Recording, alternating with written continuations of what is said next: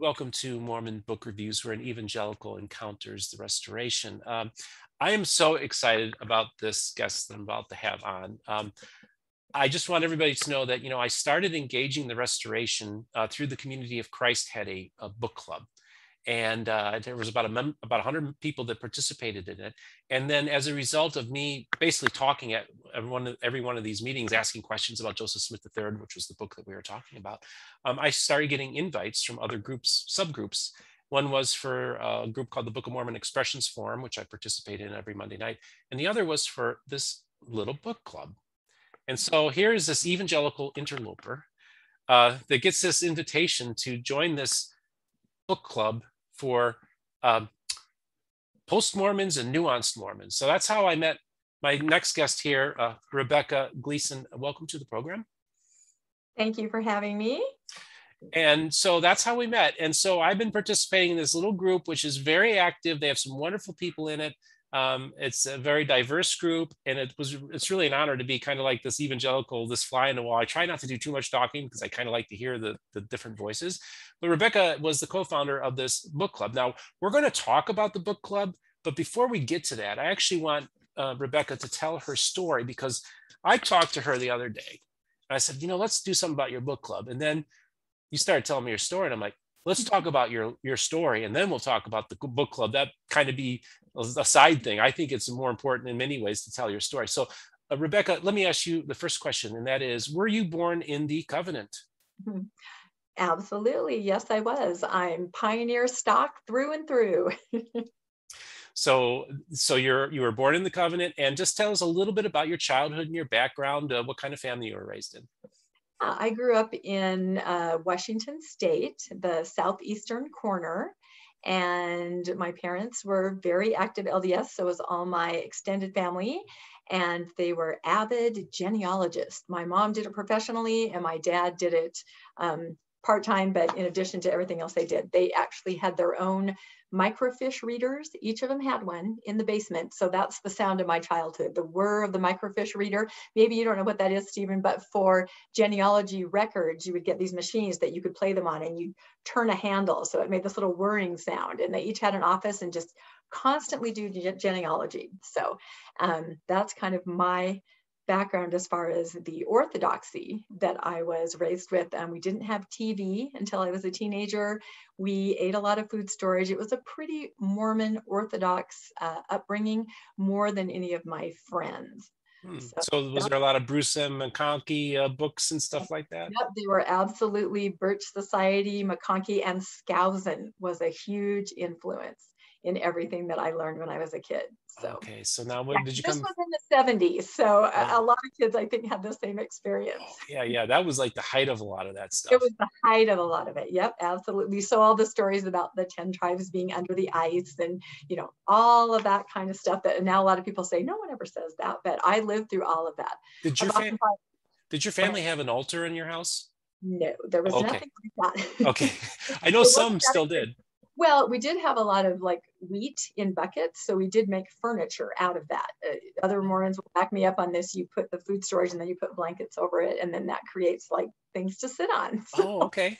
Okay, well, that's fantastic. No, I just wanted to give you a little background, because I come from an evangelical background, but my parents got up really up into the whole end time stuff that was happening in the 70s as well. So the most sold book in the country in the 1970s was called The Late Great Planet Earth by Hal Lindsey. So many evangelicals believed that the end of the world was coming. So my parents had food storage. I remember as a little kid seeing the food storage in the garage. So I feel like I have this connection to a lot of people growing up in that around that time. It was the 70s. What are you going to do? I mean, I look back at some of the hairstyles and the outfits they were, and it did look like the end was near. Yeah, it did. It did. I agree. So yeah, that's the background that you're in, and it was really interesting, because you're from this Orthodox family. How was your faith? What did you view your faith in God and the church? What was your relationship to it at the time? Yeah, I would say that I have never been a magical thinker, if you understand what that means. And so from a very young age, I never really understood what anybody else was talking about when they talked about the spiritual element of things.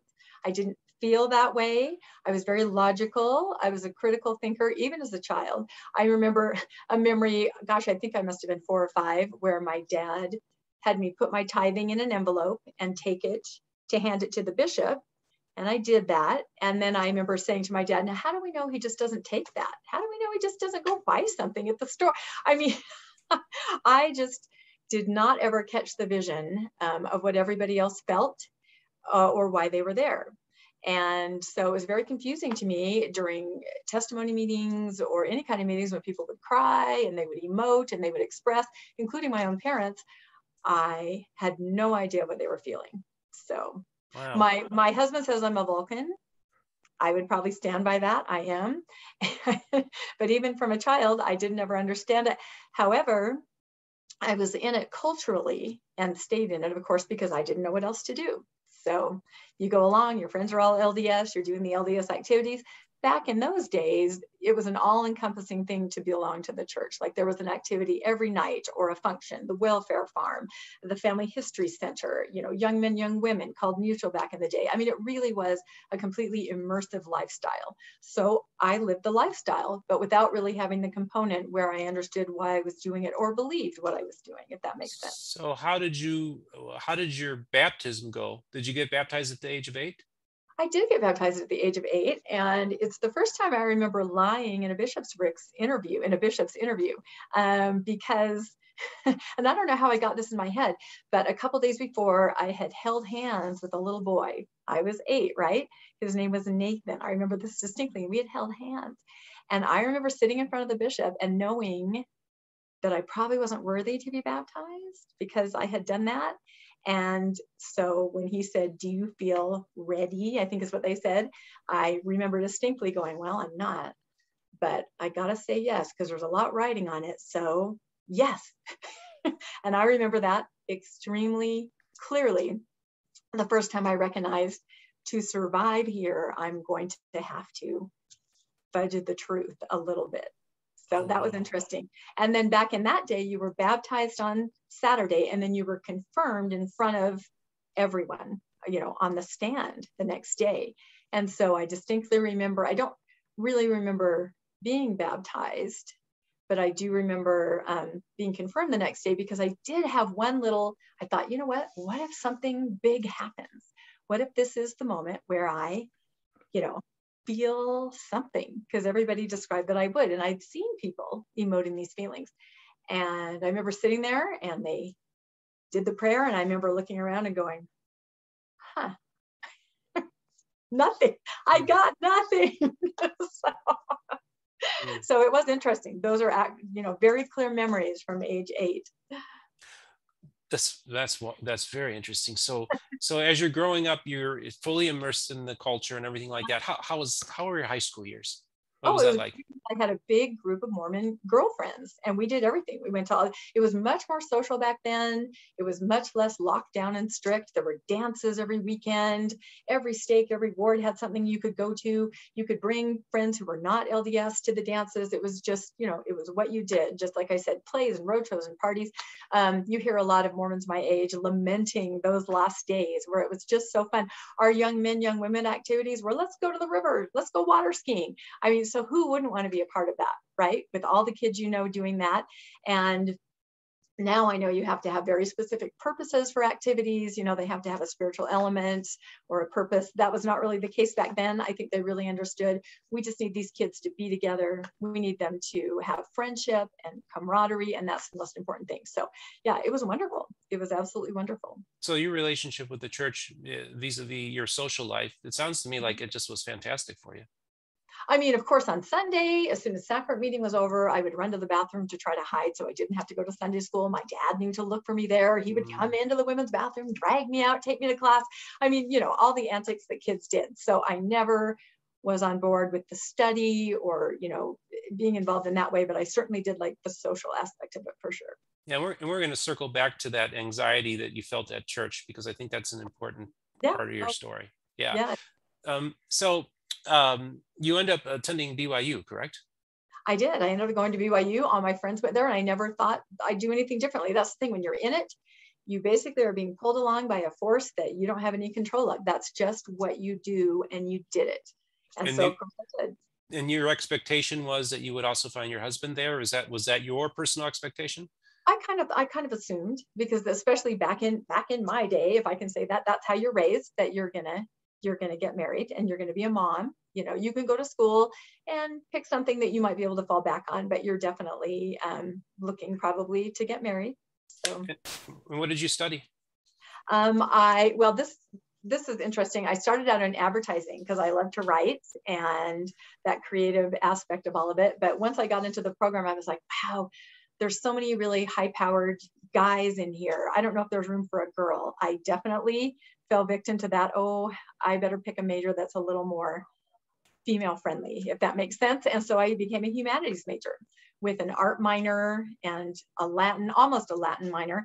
And then when I finished that, I went into library and information science and I got my master's in that. So I went to school for a long time. I didn't get married till I was almost 26. So, whew. And no, I did not serve a mission, because there was nothing more terrifying to me than going and knocking on a door and talking to somebody about something I didn't really understand or was behind. And by understand, I don't mean everything about it, because I was very well versed in Mormonism, but understand why anyone would join is kind of what I meant. So let's talk a little bit about your time, because you were in school till you're about the age of 26, but you actually started working in the BYU library system at this time. As a student, and then once I graduated and got my master's, then I was on staff there and working in a department where I cataloged books. So. And you were with the BYU library for, you said, about 15 years, correct? Yeah. I finally went home to be with my little kids in the early 2000s.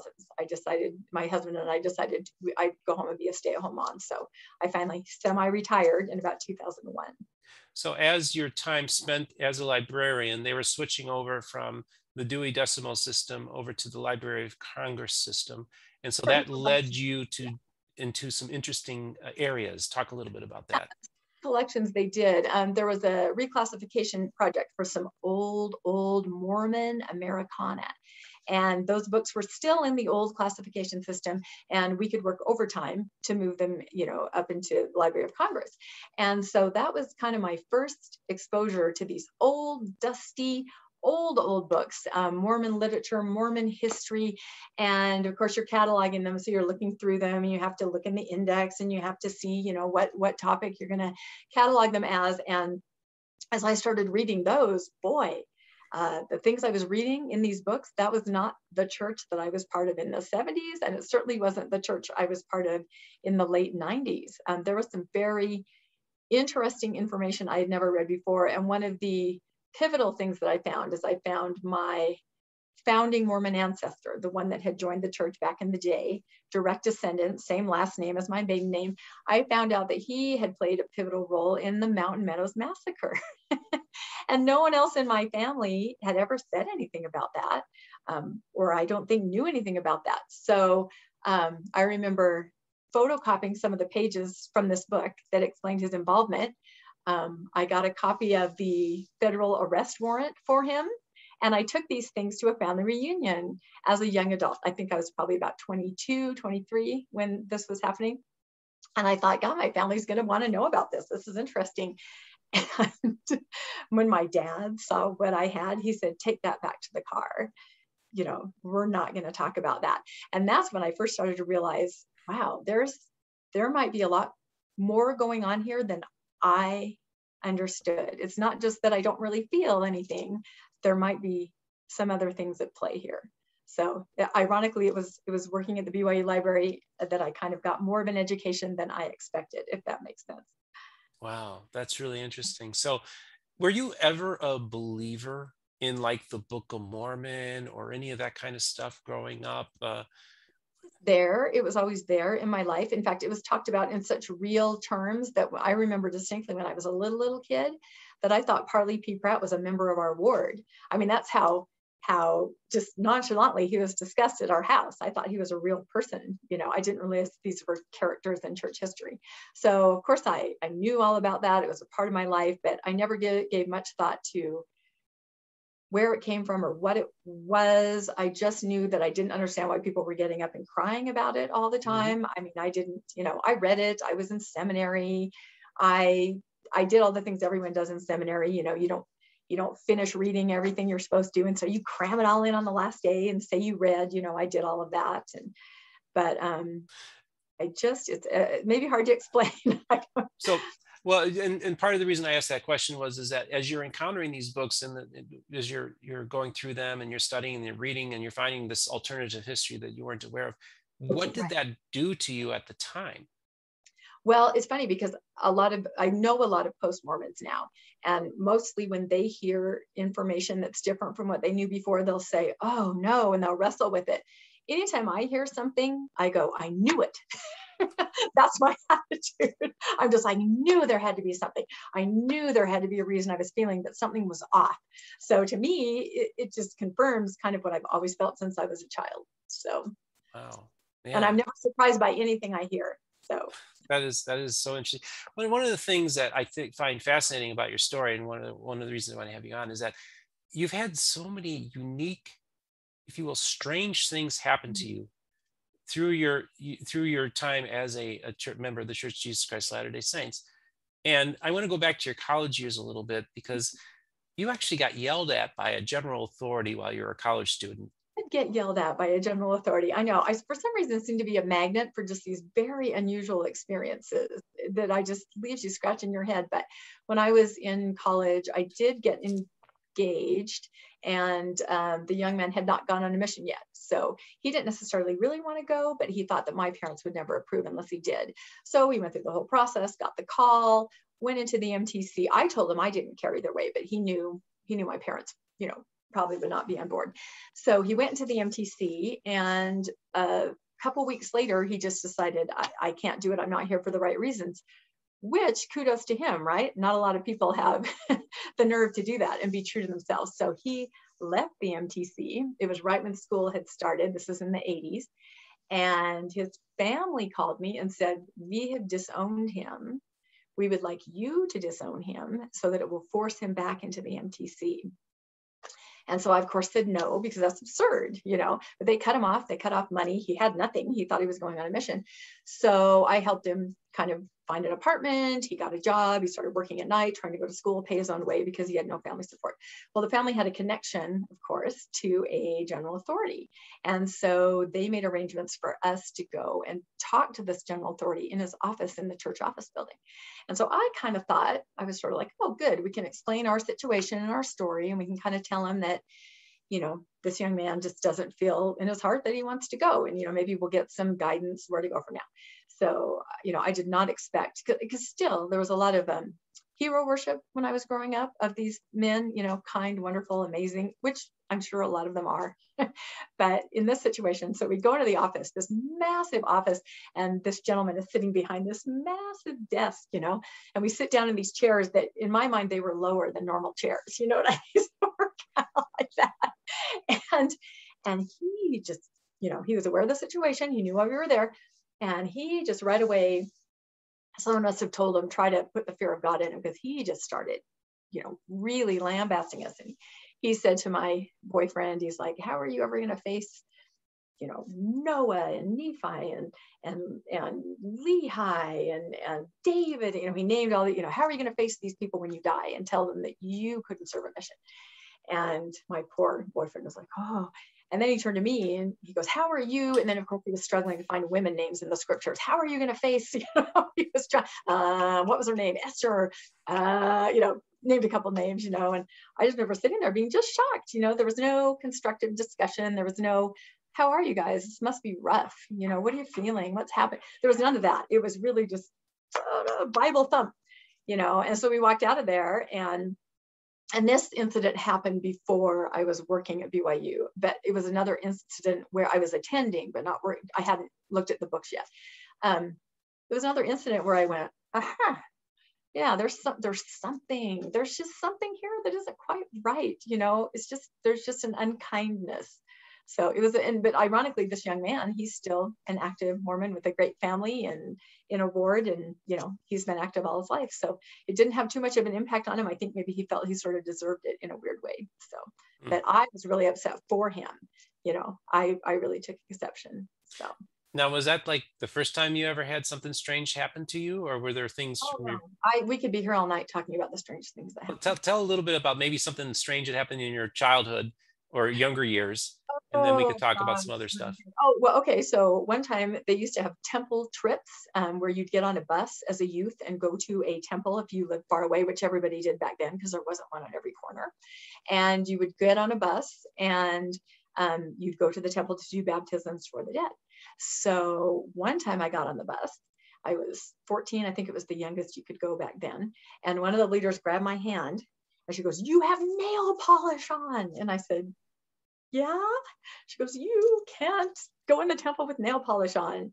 You're going to have to go home and take that off, and you're going to miss the bus, and you're going to have to ride in a station wagon with the leaders."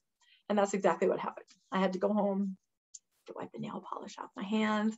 I had to ride up there humiliated in the station wagon, facing backwards, right? If anyone remembers that back in the day, with the leaders. So I'm just saying things like that all the time that just make you go, what?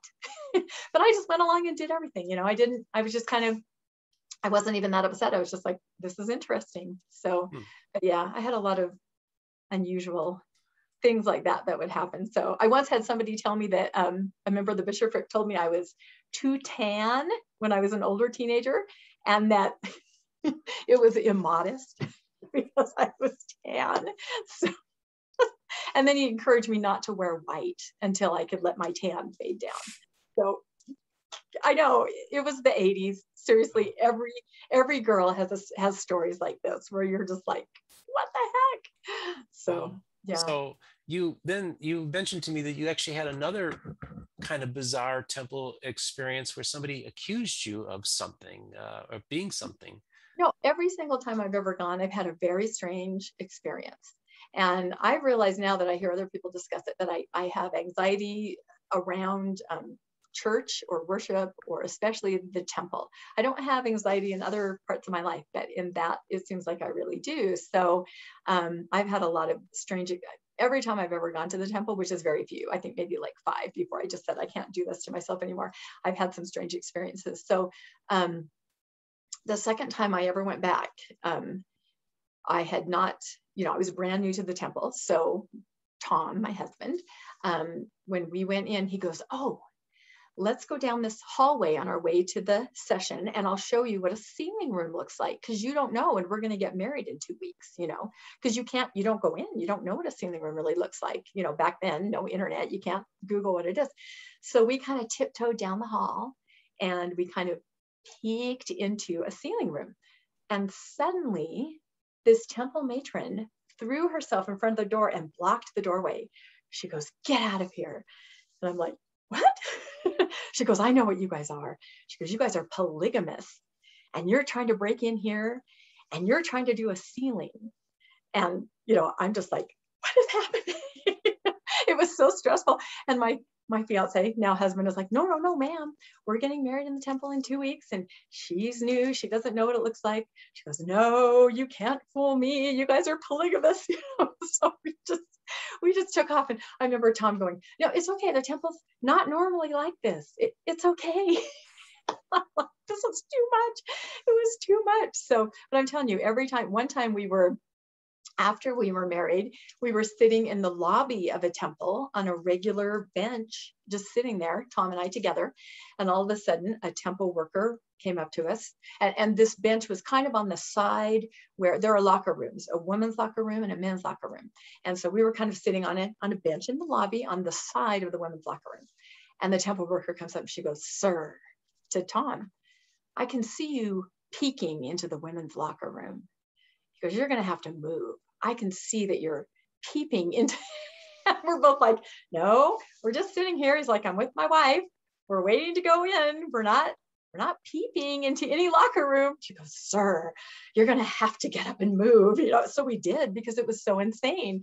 And again, it begs the question, if you were to peep, what would you see? I'm not sure. So, but But I'm just telling you, just strange experiences. So the last time I ever went was probably in 1993, I think. Yeah.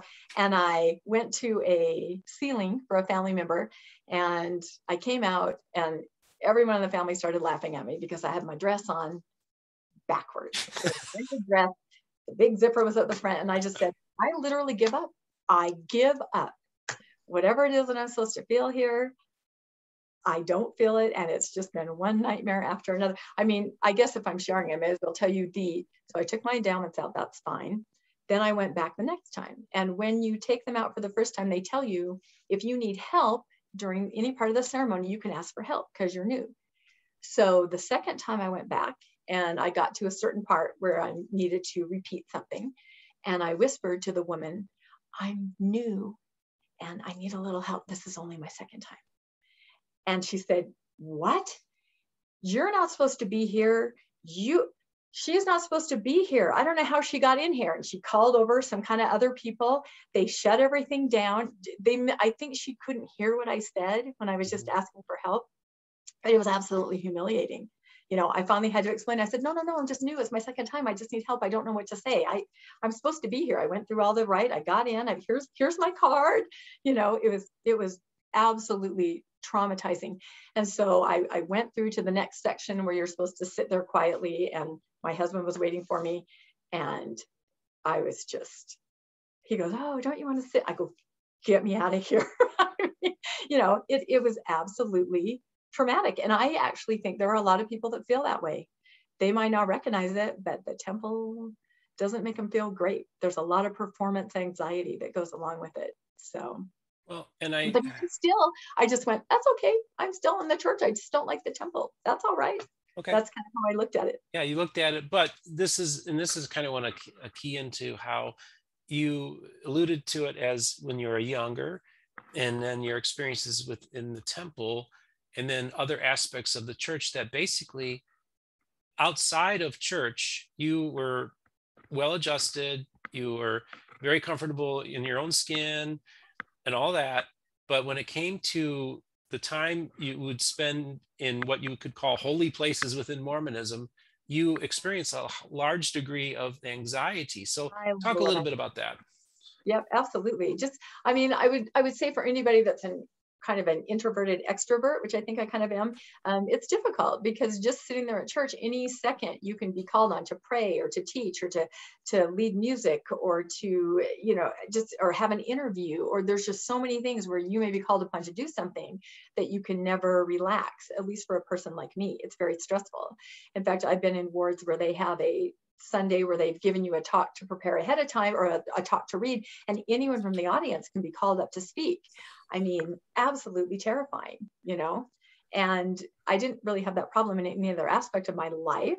I've run organizations and programs, you know, in school and stuff, PTA, have no problem addressing large crowds, but at church, I just shut down. And I think it's because I was never comfortable with what I would have to talk about.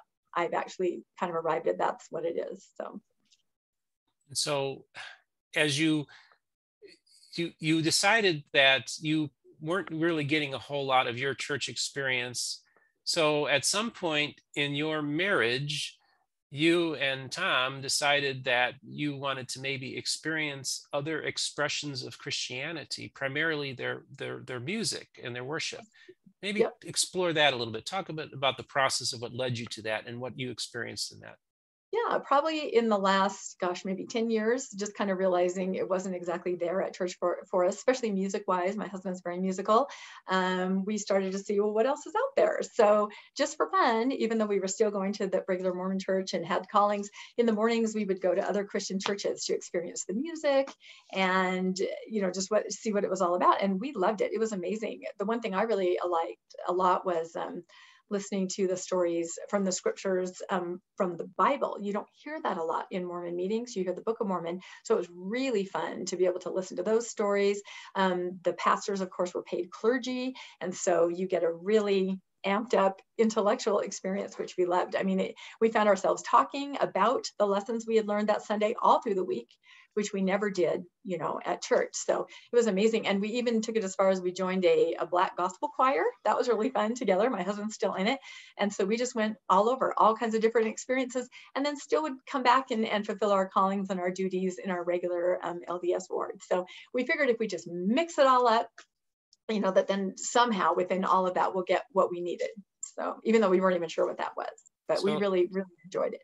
How do two white Mormons end up joining a Black gospel choir in Utah? Well, and what's ironic is the choir is an LDS Black gospel choir. So. Oh, really? Yeah. So, and there's all kinds of people in it, and it was really interesting. So, wow. Yeah, and my husband's still in it actually. So it's an LDS Black gospel choir. Mm-hmm. Yeah. Oh, that's just fantastic. Yeah, it is. And so, and is it like when they sing, is it like a traditional Black Baptist choir sings? Yeah, they do that exactly. Yeah. Wow. Yeah, and they go around performing. They performed for several different things in the conference center. That's what I'm trying to. And they do. I think they performed.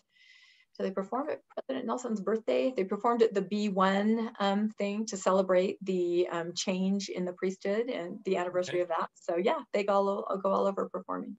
So one of the things that's so fascinating to me, because part of the reason I am doing this channel is I'm trying to find overlap in my world, evangelicalism or Protestantism, and the Restoration. So I just want to give me a little bit of feedback about visiting other Christian churches, what your overall impression was of them. What did you go to evangelical churches? What kind of churches did you go to? And just kind of give me an overall assessment of what it was all about. I mean, we went to some Baptist churches, we went to some more evangelical churches, and we actually ran into lots of LDS people. Anywhere we went, you could tell, because they looked really uncomfortable and they were dressed in church clothes, but they were there, so there's quite a number of people. I'm in Utah now that like to go around, just kind of looking to see what else is around. So, but I love the music, and I love the fact that sitting there in the audience, nobody was ever going to ask you to do anything. There was absolutely no stress or pressure. No one's going to ask you to lead a song, give a talk, play the piano, say a prayer. You just get to sit there and completely focus on being present in the moment, listening to the Bible stories and listening to the music.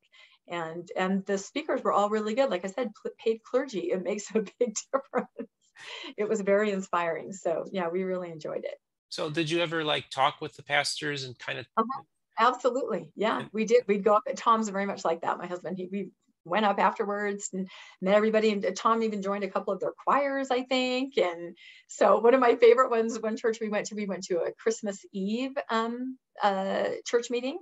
Because Mormons don't have that, which I think is too bad, because it's fun to celebrate that side of Christmas on Christmas Eve and then, have the more Santa on Sunday. We went to a Christmas Eve celebration and they did a whole nativity presentation. And then from the back of the room, this cart was wheeled out with cupcakes and candles. And they said, let's all sing happy birthday to Jesus. And I was just like, this is the greatest thing ever. There's a cart of cupcakes coming down the aisle and we're singing happy birthday to Jesus. And it was an amazing, just Christmassy, happy, wonderful experience. So wow. I loved it. I still remember it. It was several years ago. Wow. Well, that's great. I think it's so cool when people like you do that. Just a couple of weeks ago, I was in Independence, Missouri, and I was attending a group of, it was a restorationist service, so it had representatives from 4 different restoration groups in it, including LDS and some Church of Jesus Christ, Community of Christ, and some independent people and stuff like that. And I wasn't expecting it. I came to the service a little late, but I get there and the apostle asked me to do the closing prayer at a restorationist service. I don't think there's been too many evangelicals that no, that's amazing. Yeah. But there's no reason not to. That's what I learned too, is that, everybody's a human being. Everyone has different beliefs, and why not share and appreciate what everybody has to offer? I think that's wonderful. Yeah. And just so folks know, I mean, there was a professor from BYU that was in attendance of that meeting. So it wasn't just some fringe group, right. So it was pretty cool. And so I love that, I love being able to reach out to people And, I spoke at a Book of Mormon rally, and I had regular Christians. This is interesting to me. I actually had like 3 regular Christians who are charismatic, who are believers in the Book of Mormon, and they have nothing to do with Mormonism. Uh, Yeah. I love it when you bring those kind of people out of the woodwork that Yeah. you don't normally meet. So I'm blessed by that. You guys were blessed by my movement, Yeah. No, it's wonderful. and I'm glad that it's played a role, somewhat of a role in your life. Absolutely. It absolutely has. In fact, over Thanksgiving, my husband is kind of a Joel Osteen fan. In fact, when he teaches gospel doctrine, he doesn't now, but he used to, he would always bring in Joel Osteen quotes, and he would call him Elder Osteen. He would say, as Elder Osteen says, and no one caught on. Like nobody caught on. We never had anybody ask, and he would always say that, as Elder Osteen says, in this particular, and they fit right in. So we'd been to Lakewood Church before, and Tom, he's really good at getting in where he needs to go. He jumped a couple lines and got us right up there to meet Joel Osteen. And he has the most amazing hair I've ever seen. Like if his bodyguards weren't there, I wanted to just, but again, just so different from Mormonism when you attend something like that, everybody's smiling. This is something that you don't see a lot at church. If anyone goes out and attends something else and comes back, you'll just notice the difference. There's just a difference. People look very duty bound, sort of. In LDS churches, I don't see a lot of smiles, and maybe that's just me, and maybe because I'm not smiling. I don't know. I'm not sure, but yeah. So we're going to go again over Thanksgiving in Houston. We're visiting family, and we're going to go again to the Lakewood Church. It's just so fun. The music is so awesome. Wow. So you're gonna go see Elder Osteen. That's Oh, pretty. Elder Osteen, yeah. So we're still mixing it up. We'll just say that we're still mixing it up, which is great. So So, folks, I think there's been a lot more cross-pollination going on than even I was aware of. there is. People see what everybody else is doing, and they say, "Well, those guys look really happy. What are they doing? And what are they learning? And what do they know?" And so it's excellent. That's great. And then I just wanted to talk a little bit about the book club, but you did start a group like gospel praise where you did like praise music in your home or something. Yeah, Talk a little bit about that. My husband is also, he kind of DJs on the side, like a wedding DJ. So we've got a lot of sound equipment and karaoke equipment and music and stuff. And like I said, he loves to sing, and he would talk to people when he taught gospel doctrine and talk about, he'd even bear his testimony about going out to other churches and talk about the music and everything. So some people on our board would say, well, gosh, how can we experience this kind of music, and of course they probably weren't to the point where they would go to another church, but we decided we called it the Get Your Praise On Gospel Sing-Along in our house. And we'd invite people over and we'd do Christian karaoke, and we'd have a message and we'd just sing. And oh my goodness, people loved to sing. It was just so fun. COVID kind of stopped that, but we've had a few people say, when are you going to start that up again? So it was really fun. Wow, that's awesome. You guys seem like you're just remarkable people doing unique things, and I love it. I want to talk about the book club, but as I'm thinking about it, I just had one last question about when you were doing the research in the library. Was there a particular book that you encountered that sticks out that really maybe shook you or made you like, oh, I knew it? No, that's a good question. I think more than those old dusty books, it was just kind of reading through them and just, I remember reading something about blood, oath, that kind of stuff, blood atonement, and Adam God, stuff I hadn't really heard of before, and going, this is so different, but then it's kind of pre-internet almost. And so there's really no way to actively search it out. I do, however, remember that I started cataloging Dialogue, the Journal of Mormon Thought, that periodical. And that, a little more modern, started reading some of the essays in that. I especially loved Eugene England and all of the things that he would write. And so just reading that just kind of broke my mind open a little bit, that there might be some other ways to think about Mormonism. And there certainly were other people that were thinking out there. How to connect with them, I didn't know. Like I said, pre-internet, but I understood that they were out there and they were thinking, and that things were different than I knew growing up, and there was something going on. So tell us about the Good Book Club. Book club, yeah, it's kind of a pun on the good book, right? I hope you got that. So anyway, as I became more of a sort of shifted more to post-Mormonism, I I started getting more involved in the social media side of it, different sites, and connected more with other people that are, having kind of more of a post-Mormon world. And I noticed, especially on some of the Reddit threads, on some of the different post-Mormon groups, post or nuanced, I'll say, that everybody was becoming a voracious reader. They were just reading and reading, and they were posting what they were reading, and there were all books about every single topic. And I think someone in our book club, Melinda from Utah, said it best when she said, now we know what we don't believe. Now we need to find out what we do believe, And I kind of got the sense that things had been locked up for people. They had not known they could study all these things. And I'm not just talking about Mormon books. I'm talking about history, philosophy, science, humanism, everything. So I was kind of keeping lists of all these books that I was seeing posted on as I looked at different threads and went to different social media sites. And then I started posting some things about some books, and then some people started responding, and I made a joke about how, oh, I have a library science degree, and somebody made a joke about, well, why don't you start the first post or nuanced Mormon book club? And I laughed, and I thought, well, that's kind of an interesting idea. And then some people I'd never met before that were just on Reddit, they started saying, well, I could help with that. I could do that. So we definitely had kind of 4 core founders. One was a techie guy that said, I can help you set up Zoom meetings, and I can help you do this, and this is all COVID, so there's nothing else going on. So we just kind of did it. We came up with a book list, and we threw it out on Reddit, and we had probably about, I think, 15 people at our first meeting. And most of those core people are still with us today, which is amazing. And we meet monthly, virtually.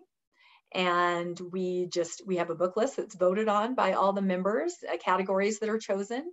And we read the book throughout the month. We discuss it on a Facebook page, chat back and forth about it. And then we have a meeting, a virtual meeting, where we talk about the book. And we let different people in the group host the meeting, kind of take control of the discussion. So you get all kinds of different perspectives and points of view. And we have people that have never been Mormon in it, which they're just fascinated. Sometimes they're horrified. Like when we read Blood of the Prophets, their eyes were like this, what? So, but we have people at all different levels. We have people that both husband and wife are part of it.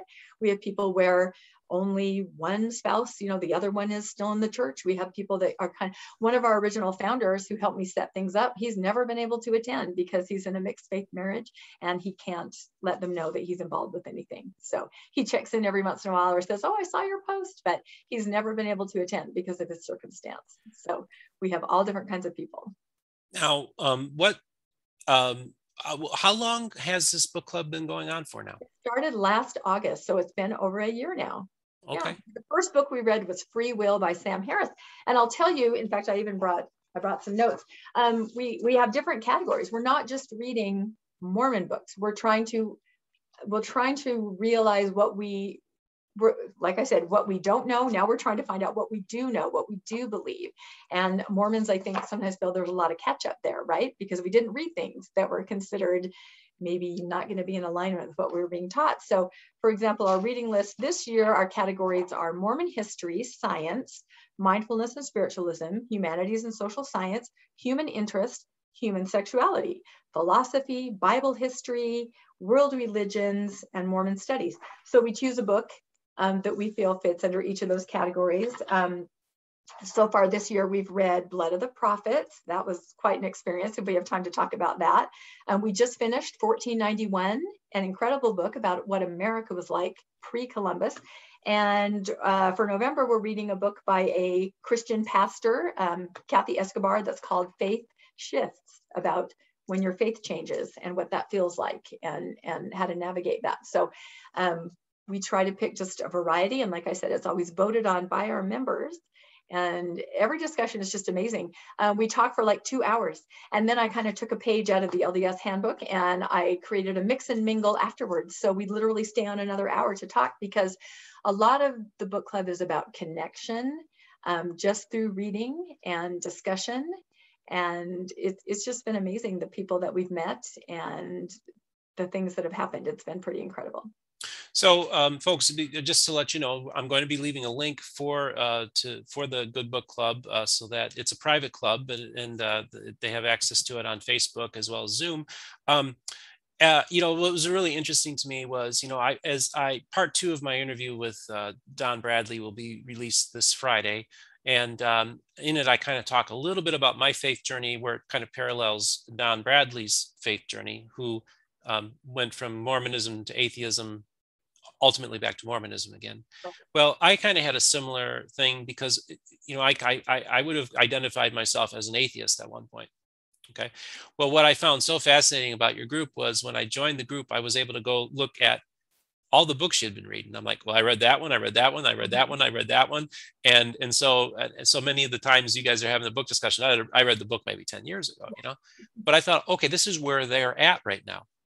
I'm not saying you're going to end up, all these people in this group are going to end up back in Mormonism. But what I'm trying to say is that I was in that same journey, reading these same books, getting educated on all these topics that I felt like I wasn't told the whole story about my faith and about history and science. So I was like, okay, well, I need to be part of this group, just because I kind of like, I've been there. I was at that point at one time. Right. And, sometimes I have to be careful about some things I say, because I don't want to upset people, or they're in a different, maybe they get triggered.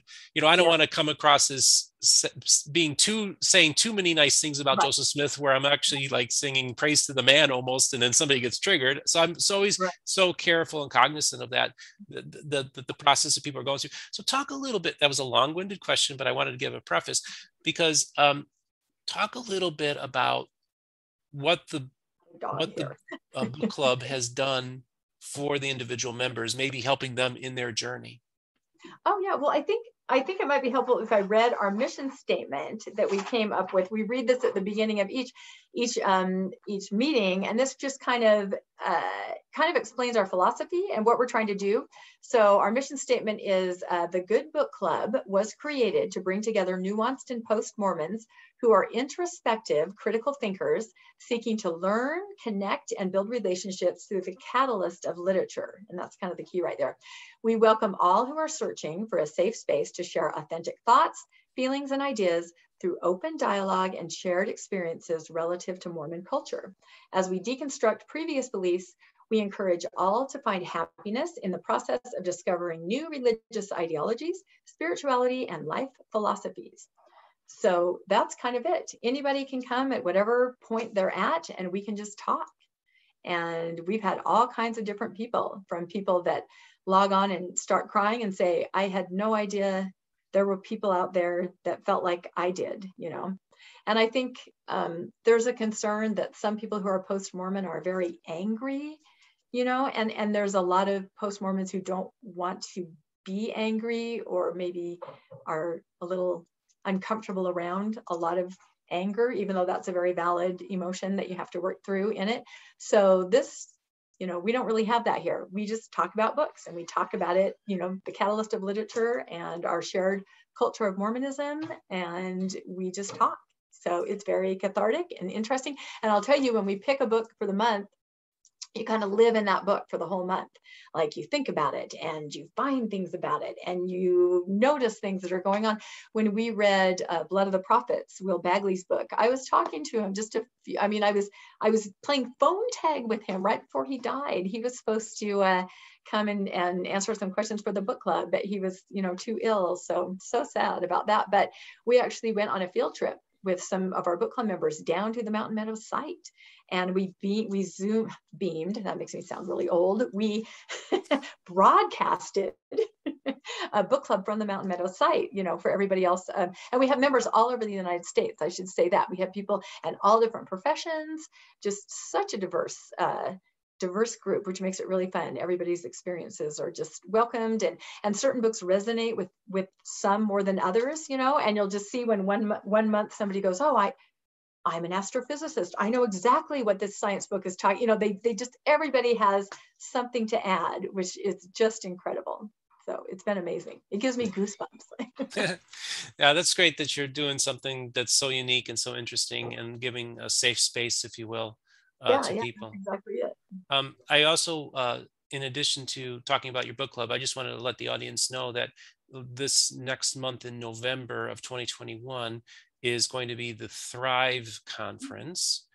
And you're going to be having a booth or a table there. So talk a little bit about that, and then maybe what you anticipate going to Thrive is going to be like, Yeah, and then how you're able to get the word out.